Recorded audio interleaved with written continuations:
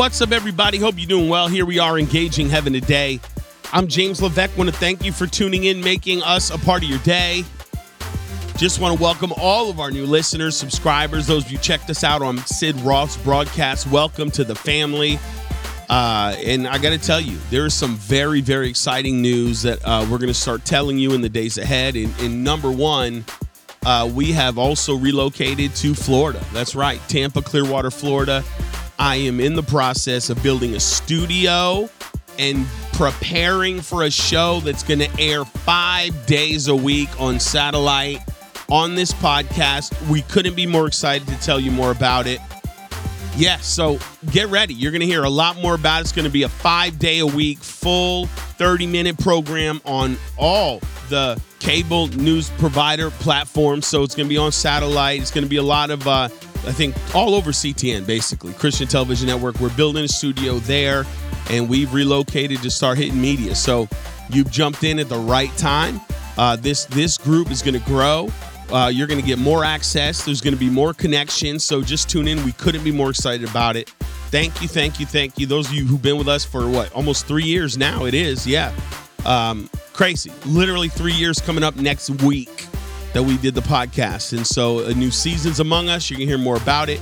You will never get a break in this podcast. There will be a day the name will change, and there'll be a day that it will be a longer program.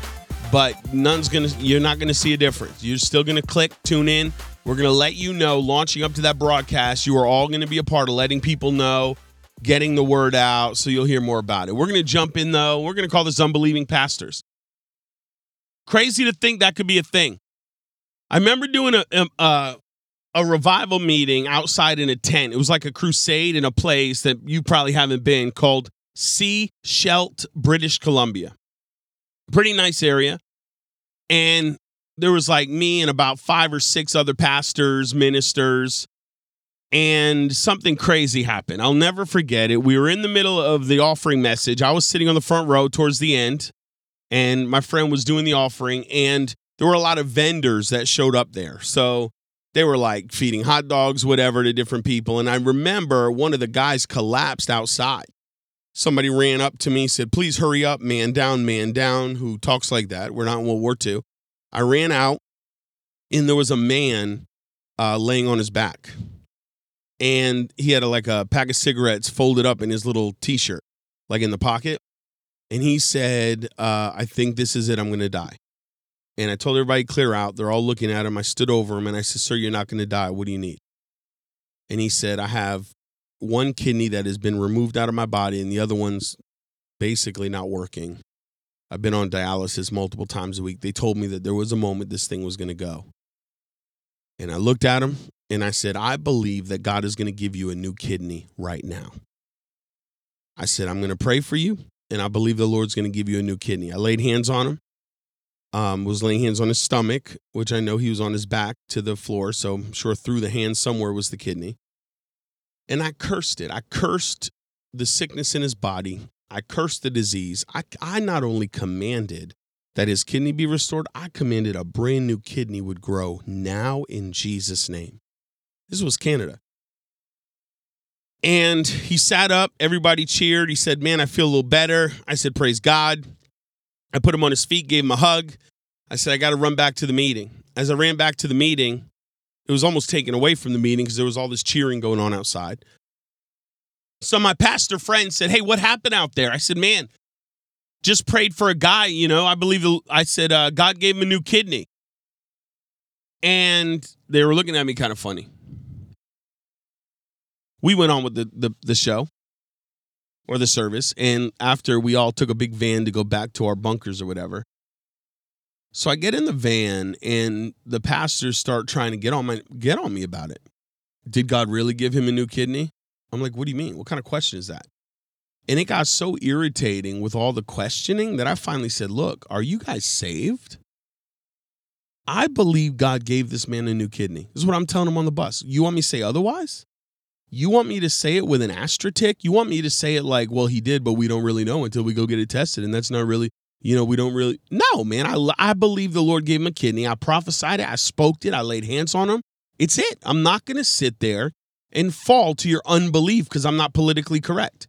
If I pray and believe that God did something, why would I go out and speak the opposite? I was not concerned. I was not wondering. I knew that this is what I spoke, this is what I prayed, and this is what I believe. And I finally just basically told them to be quiet.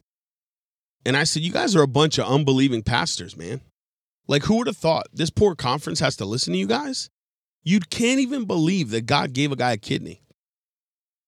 So the next day, we had afternoon services. The morning was off.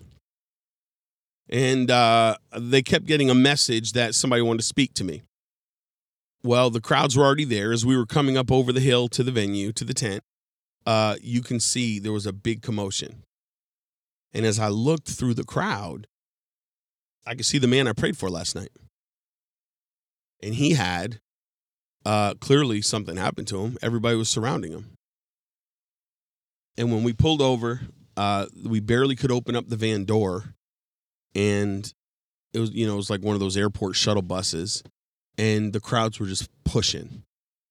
And one of the conference organizers said, man, this guy you prayed for last night has a miraculous testimony. Why don't you come listen? Well, I looked to my unbelieving friends and I said, hey, why don't you guys come listen? Because I think you guys need this. Well, the guy said, look, sir, I didn't know who you were. Last night, I thought I was dying. You prayed for me. You stood me up, hugged me. You walked off. But here's what happened to me. I had to go to the bathroom. He goes, every time I had to go pee for like my whole life recently, I don't know how long it's been, it was like razor blade pain. He said, I ran and went to the bathroom for the first time. It didn't hurt. Something was up. I ran home. I said to my wife, oh my goodness, watch, I got to go pee. And there's no pain. I think the Lord healed me. And his wife said to him, well, what happened? And he said, all I know is the man of God said that Jesus was going to give me a new kidney. Well, he had no pain throughout the night. He called his doctor the next morning. He said, doctor, I think that the Lord just gave me a kidney. I was at a meeting. Well, they brought him in for x-rays. And the guy in front of me has two sets of x-rays. One was no kidney in his body and one that's basically done.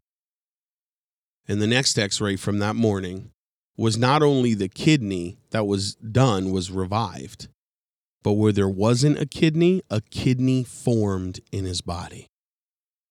I kid you not. A kidney was created in the dude's body.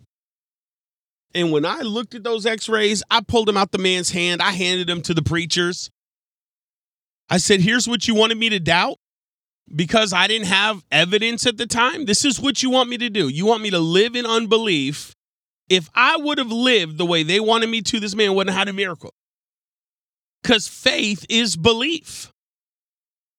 And, I mean, we just saw so many miracles that whole weekend. And, I mean, so many people got saved. And contrary to what you think, when God does a miracle like that, the whole city doesn't come to Christ. The doctors kind of wrote it off as a medical phenomenon. And, of course, they're not giving proof to anything in prayer because they weren't monitoring him before and after. But it wasn't the point. We don't pray for people because we want the doctors to agree. When they do, it's great. We pray because Jesus gave us a mandate to see miracles on this earth. And in light of what we were talking about yesterday, I'm reminded of these unbelieving pastors. Because a lot of the shepherds leading the flocks today are full of unbelief, right? They're saying the right things to you on the stage, but the reality is if they're not believing in this power, then they're not going to see it. And it was an eye-opener to me, right? Because I knew that for the rest of my life, I wasn't going to live in unbelief. If God did a miracle, I'm going to confess it because I'm going to believe it.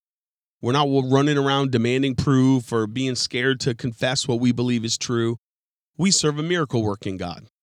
And if the Lord gives me his word that he's healing somebody or he led me to believe that, why am I going to doubt it because you don't believe? And it kind of links with what we were talking about yesterday, right? A lot of people had a hard time believing God could raise the dead or do supernatural experiences.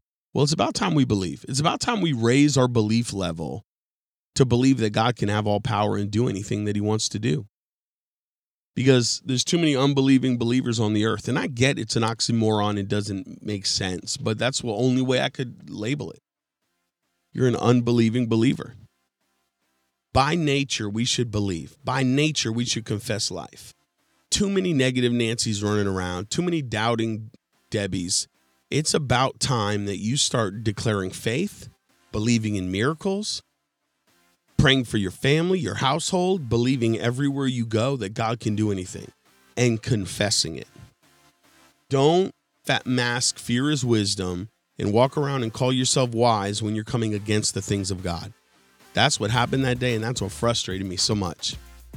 So I'm telling you today, get ready for miracles. Get ready for a life of the supernatural to explode in your life in Jesus' name. We love you. See you next week. We're going to tell you more about this exciting announcement. Thank you for rocking with Engaging Heaven today. I'm out.